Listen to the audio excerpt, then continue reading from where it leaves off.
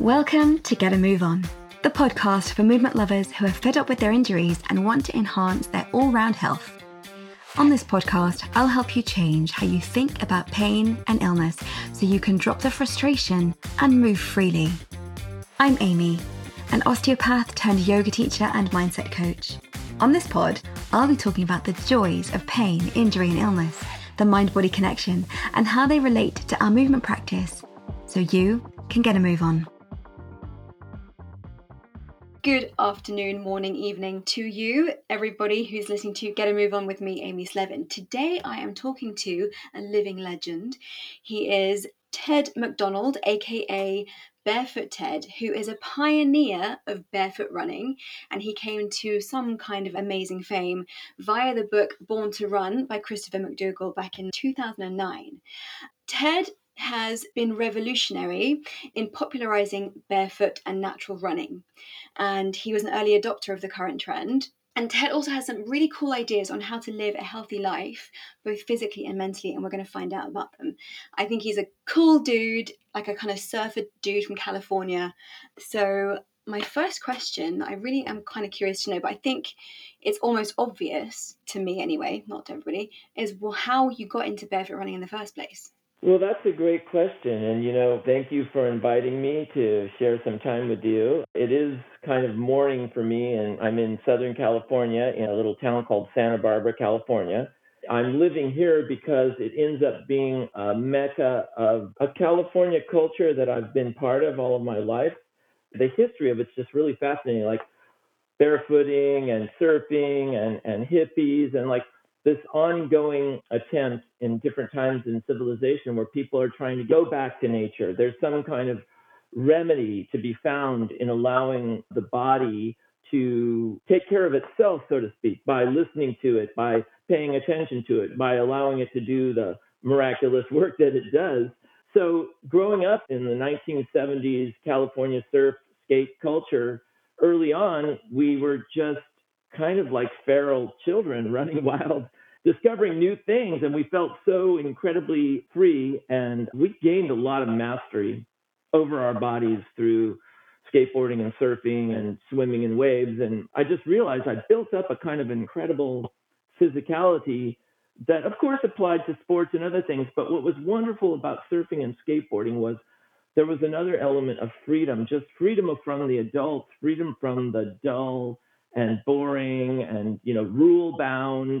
And rather, it became a giant festival of shared experience, of style, things that, aren't being conducted by managers. And somehow it gave us a tremendous amount of confidence, often too much confidence. And many of my heroes from the era, too young, got too successful, like as teenagers. And of course, teenagers in the 1970s with lots of money, the skateboard heroes, drugs and all the whole, debilitating things that come from too much of a good thing too soon. That being said, as I reconnected, as I began to reevaluate my own trajectory on health and wanting to find the most appropriate way to move forward and be healthy and happy, running became something that had captured my imagination as some kind of powerful way to validate your ability to be fit. And the marathon was like in the 80s, that became like the thing.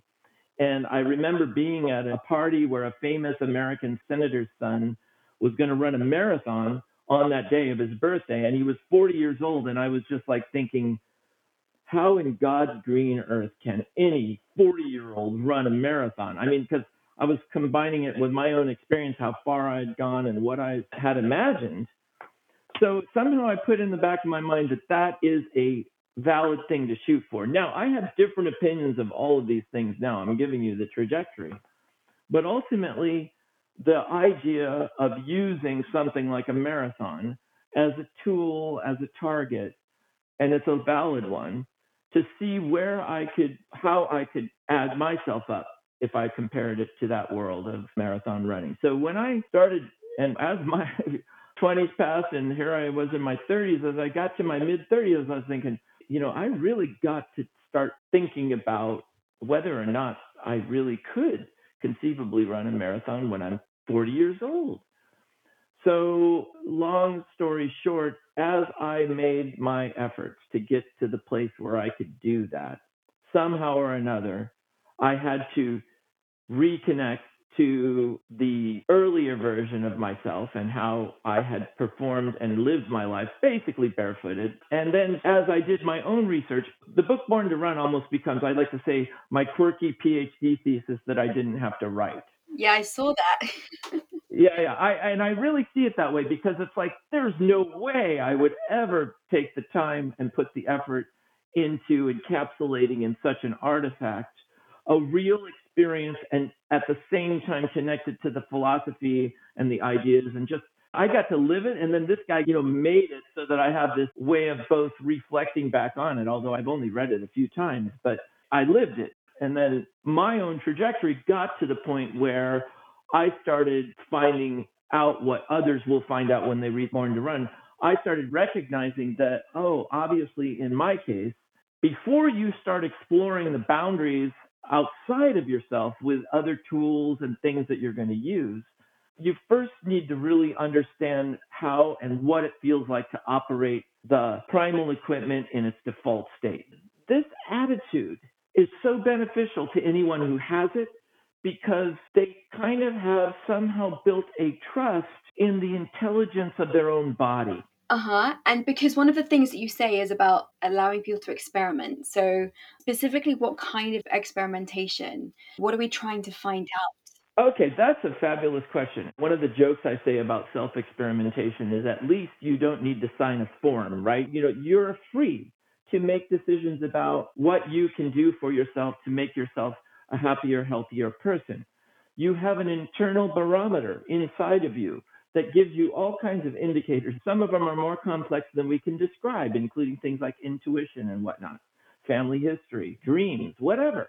So you have this individuality and this unique trajectory that is one of a kind. Each and every one of us represents an embodied being that is absolutely unrepeatable. Now, we can resonate with other people in the sense we can learn things from other people. Like I've seen some of the testimonials of some of the people who've come to a class that, for example, you've taught on doing a handstand, right? When you have that experience, it's just there it is. It becomes part of you.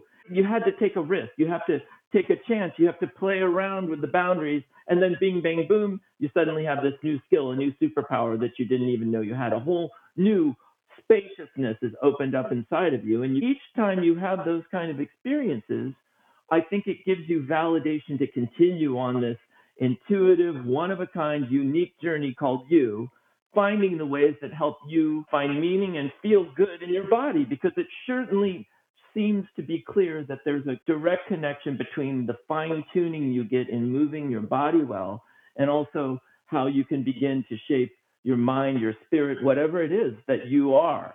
Yes, I totally agree. And I love the kind of whole idea of like movement as being a sort of educational and empowering kind of activity. So, in your experience, what kind of ways of moving have you found that help people with their kind of their mind body connection or their mental health? Because the funny thing is, I think that a lot of people actually don't really like running. I'm like, admittedly, I'm one of them. Right. Well, I'll get to that. I've got something on that. Yeah. Okay. I love to move, of course, but my preference of moving is more like kind of animal movements, yoga like movements, parkour. I love jumping around and climbing on stuff. And I think, everyone's unique. That's it. I'm way more in line with what you're saying than what most people would think. Now, how I use running has nothing to do with any kind of goal I'm shooting for in the sense of like time or distance. I use running and movement, like you're describing, basically to bring well being and vitality into myself and into the world around me. As we move well through the world and in our own body, we radiate like a magnetism or a value. It's a smile, it's a spark, and it encourages others to do the same because it's so good, right? And it looks good. Yeah, it's like kind of vitality. Vitality. So running for me these days is much more about I don't run hard, but I do get into a state. And these days, the intensity is never beyond nose breathing. The goal is to contain it within nose breathing the whole time. Right. Instead of performance, it's looking for efficiency of movement. And it turns out searching for that, and this is where barefoot running becomes a tool, rather than how far, how fast. I don't give a crap about it per se. I want to see how well you can stay in this efficient state, because when you're efficient, being able to move pretty well without needing to overtax yourself, that efficiency is because you're learning how to move adapted to your body. Instead of a boom, boom, it becomes a. Right. Okay. I get it. So there's like the cadence and the kind of the smoothness and just the rhythm is the kind of the enjoyable experience and connecting with the environment around you, presumably. Yeah, totally. Connecting to the environment and then becoming so self aware, so completely contained, and so in your body to be there, to be able to preserve that space, and at the same time negotiating in real time the complexity of a terrain. I don't just, run in one environment. And then, by the way, I will regularly and whenever I want to either stop to soak in a vista, pay attention to something beautiful that I noticed, climb something, carry something that I find on the ground, and so forth and so on. Amazing. And I think that's actually so cool because I'm one of those people. Like, for me, running is just not that fun. I actually did go for a run this morning, not thinking I'm talking to Barefoot Ted this afternoon, therefore I have to run today. I just felt like doing it. And it didn't occur to me to kind of stop and do stuff. I was like, I'm on a run, I have to behave myself because this is running. Sometimes I do pepper it with little bits and pieces, but not quite in the same way. So what you've just said actually is like quite cool. Just like give yourself permission to kind of take a break and just enjoy what's going on around you and enjoy other stuff. It doesn't have to be just about the running for the sake of running. It's the connection with your environment. Humans don't just run like a machine following a clock. I mean, that's a new thing. Yeah, and so boring. So boring, so unimaginative, and like I'm doing this because it's good for me or whatever. And you see, in many cases, I like to describe it like this. Unfortunately, if this is you, don't panic. We're all going through our own process. But for many people, it looks like, you get this beautiful Rolls Royce. It's just this gorgeous car. But unfortunately, it's not tuned up and it has bad fuel in it. By running that car more and more and harder and longer, you're not going to make it better and better. It just ain't going to work. So there's a lot more to health than just doing more and more of anything. Agreed. And whatever that's going to be for you, think of it that way. It should be feeding you now and forever, not like somehow you're going to like manage yourself through it, through the pain and suffering. And also, I like to operate with the idea that the least amount that works the best is the best. Playing around with the edges of less rather than more first, or, go back and forth and do the experiments. But giving yourself permission to try, if you can, it depends on where you are, to not know exactly or mix it up. I mean, I really have been doing that a lot, from skateboarding to running to different kinds of terrain, climbing things. And I think if you're almost anywhere in the world, I mean, you can pick better, obviously. And I picked the beach. You can't get much better, right? But it took a long time. It's like it's refining and refining. But the attitude, you can apply it to wherever you are. You're sitting in a friggin' airport. Don't just sit there like a boat, go and do some stretches, do a handstand, do some yoga, go and talk to somebody. I mean, just be spacious and give yourself permission, as long as your goal is to find your higher self, to do better, to feel better, to be a better vessel, to do more good in the world that you're building through being who you are, whomever you are, then give yourself permission. You're not a bad person. Get out there and have a good time. Yeah, it's scary though, huh? It's kind of scary to give yourself permission to do crazy shit like that. I feel like, there's a real kind of movement in that direction though with social media also. It kind of gives people permission to do weird shit. But even then, like sometimes there is a fear of being considered weird or someone telling you to stop doing that. People criticizing you and saying like, why are you doing it that way? For example, today when I went for my run, because I don't enjoy running that much, as I said, I mix it up. So I go sideways and I go backwards, and sometimes I kind of twist a little bit and kind of do cross steps and stuff. And that's to make it more interesting for me and to bring more variety. But I think there are, people who probably for them, even just doing that might just be a bit like outrageous. That's the other marvelous thing about being an individual. It's like you're just going to have to work with the palette you have.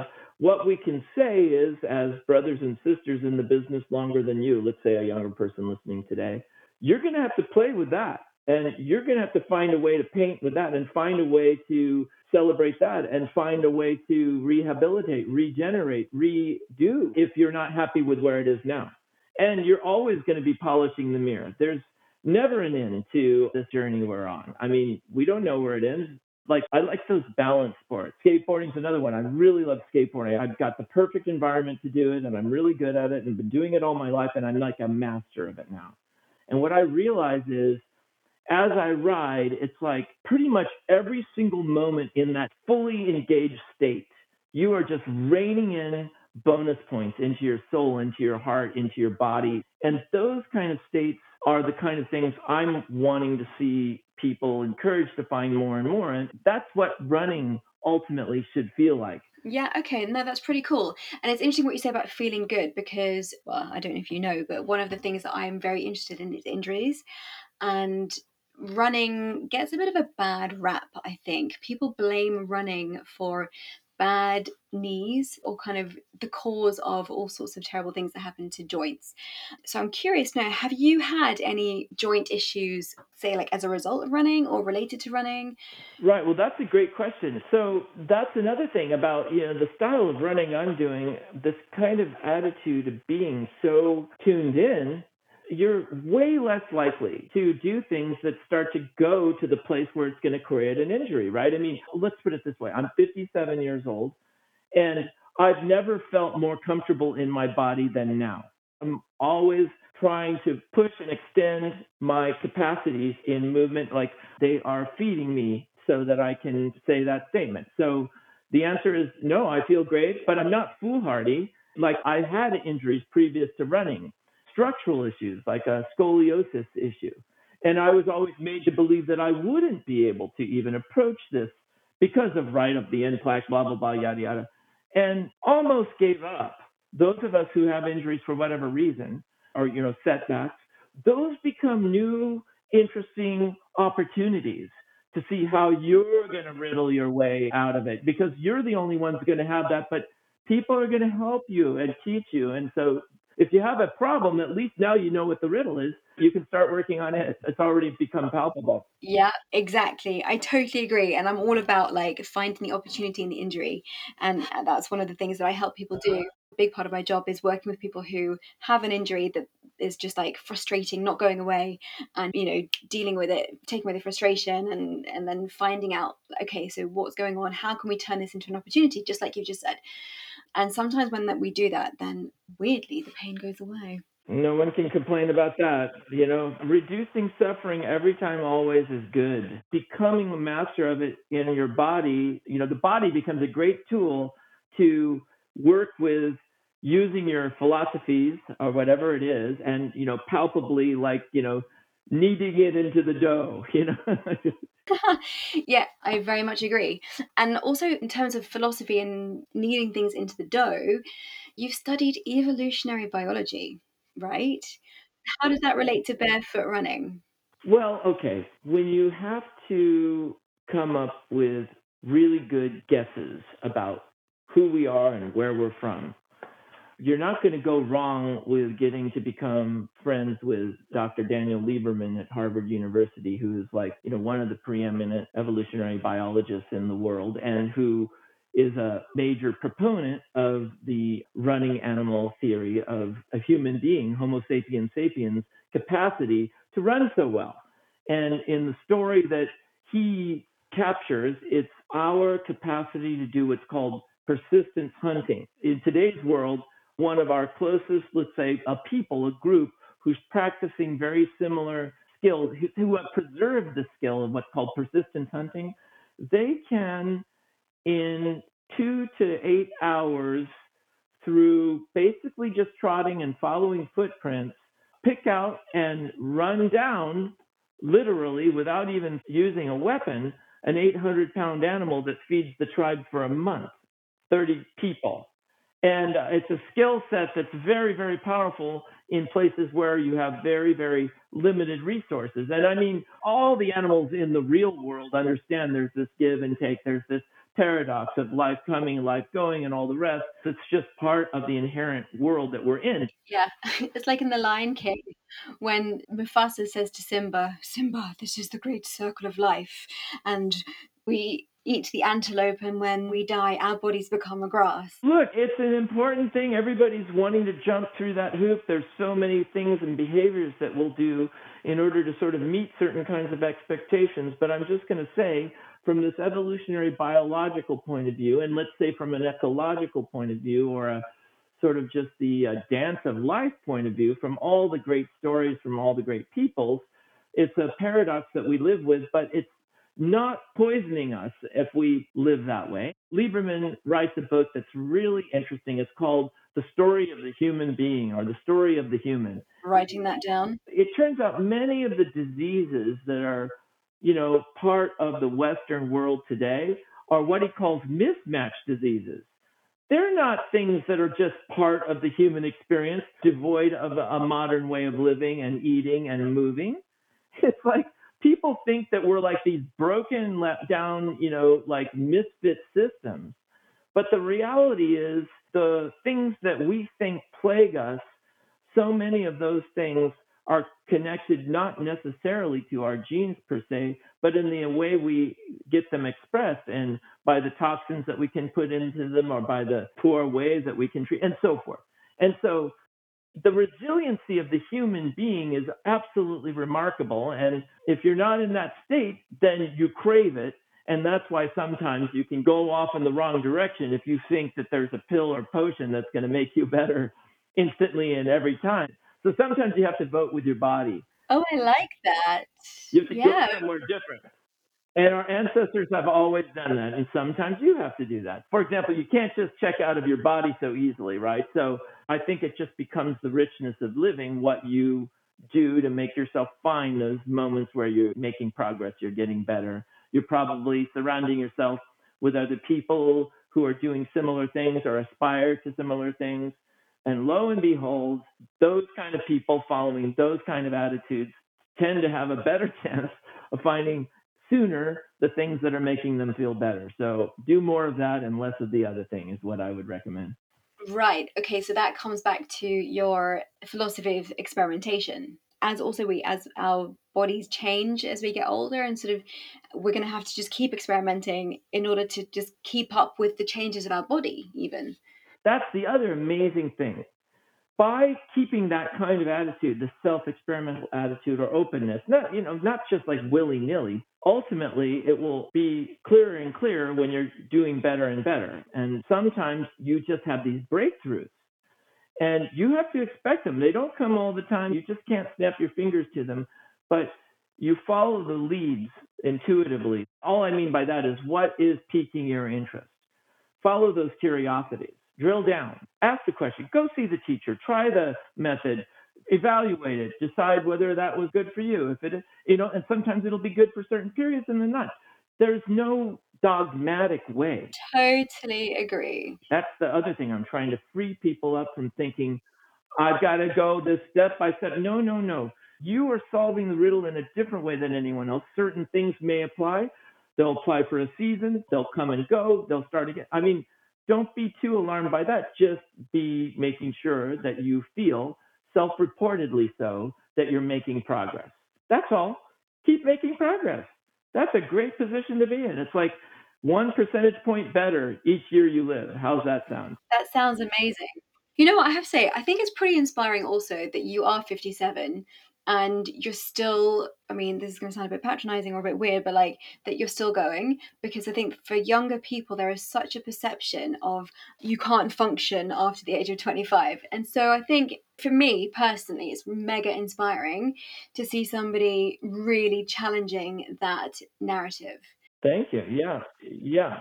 I appreciate that. Thank you. And I do look up to kind of older women as well who can still do amazing stuff with their body. I'm like, yeah, okay, cool. Like it's not going to all end when I turn 40. It's up to you what you want to do. Make good choices every day, live in the now well, and then just keep practicing that forever. How's that sound? That sounds amazing.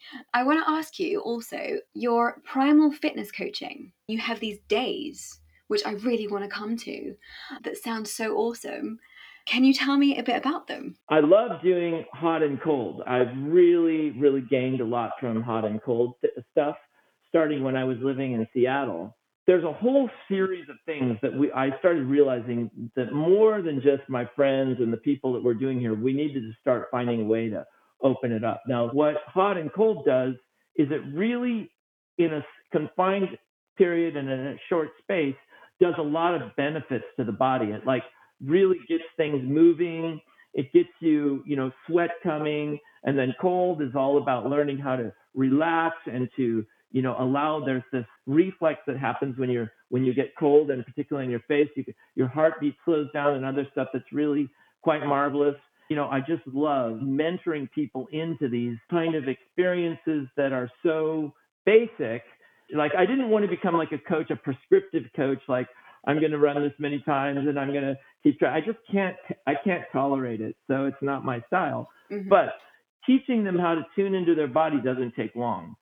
Getting them in their bare feet and it's just giving them some of the things that I'm paying attention to when I'm moving this way and seeing if I can get them to feel that themselves. And I think when I did that a lot, that people pick it up, and then later on I see that they've been able to sort of like keep it going, keep it alive, find a way to keep it, apply it to whatever they're doing. So How do you help them to sort of get into that, to kind of get into their body?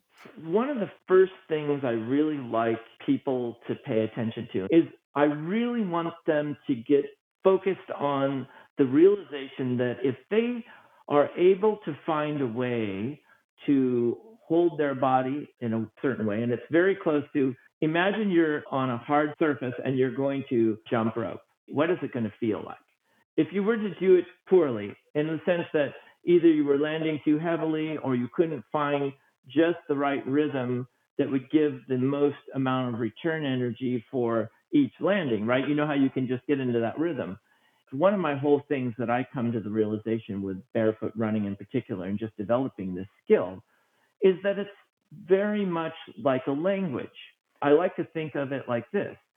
If you were born and grew up for the first 5 years of your life in some out of the way place with an indigenous group of people that were living close to the land, and you learned all those skills, and then you were taken away for whatever reason, and you finished up living more or less normally wherever you had been, and then suddenly 20 years later, you and a friend are going to go back to this village for the first time ever, and you're going to spend a year there, and then we're going to evaluate how much you've gained, how quickly you've relearned the language, the cultural things, and what I try to like express to people is some people have this already really developed quite a finesse for whatever reasons, how they grew up, they're doing yoga, whatever. They haven't, damaged themselves, or they didn't wear shoes when they were whatever. And so I always like to help people get into that space. It's like that's once again showing the complexity of each individual and how they're going to have to evaluate themselves in that space. But that very simple thing of being able to get to the point where you can feel what it's like to actually load yourself like a spring, basically, making it feel like a wheel. And ultimately, the Mm-hmm. smoother you can make that energetic wheel, it's kind of partly imaginative. I don't know. It's feeling like a wheel. The way the cadence is, the way this feedback of the spring that comes back from the self loading of the way you hold your body, just like on a jump roping and so forth, dialed in and contained, ends up having more in that exhilaration of when you're moving effortlessly or as close to effort. So that's why I'm focusing so much on this. It's really not coaching them to the finest detail, but it's really, I think it's more like a inspirational spark kind of coaching experience rather than like some kind of method that everyone's going to apply the same way. Right. It sounds like you're almost kind of giving them some tools to just be themselves almost, or just to find what works for them. Yeah, my favorite thing to do, to be honest with you, and I wish I could do it more, is introduce people to some of these other new and interesting sports and possibilities that are coming. Like what? I really got into those solar wheels, as you mentioned. Yes. I just love the idea of the future where people will be able to move through urban spaces and whatnot, almost like that guy riding that wave in the summer, like where you're so engaged in your body, so attuned to what you're doing, so in control of your momentum and everything that it's almost sort of like angelic. For those who, when I turned people onto it, it was like, truly was like teaching them how to fly. And if they had the ability to fly and you suddenly find that you can fly, it's a dream come true. That's back to that, 6-year-old guy looking out into the future, imagining what would be possible. Well, I can tell you, Yeah. amazingly, God answers prayers. Sometimes it takes, way longer than expected. That's such a good point. Yes. I think even with regards to movement skills, life stuff, milestones, business things, things often just take a different amount of time from what we're expecting. And I think an important thing is to manage expectations. And, sometimes we get frustrated, and I've been through this myself, right? So, like, I've decided this is what I'm going to be doing, and I'm expecting some sort of massive success in 3 months or whatever it is. And so, yeah, it might not happen that way, right?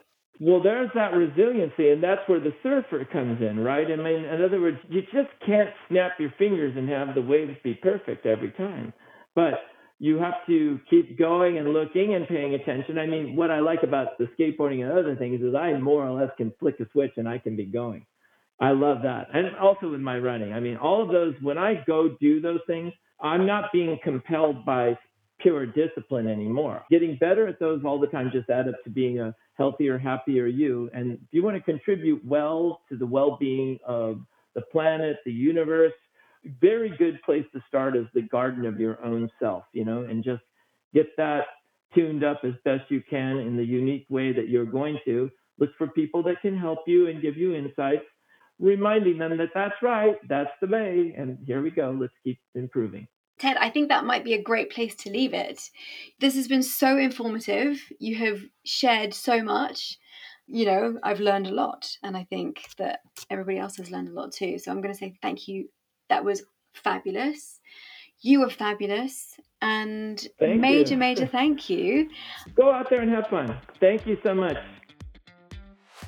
That was Get to Move On with Amy Slevin. If you enjoyed that, we'll be back next week with a slightly different topic. And if you didn't enjoy that, we'll be back next week with a slightly different topic.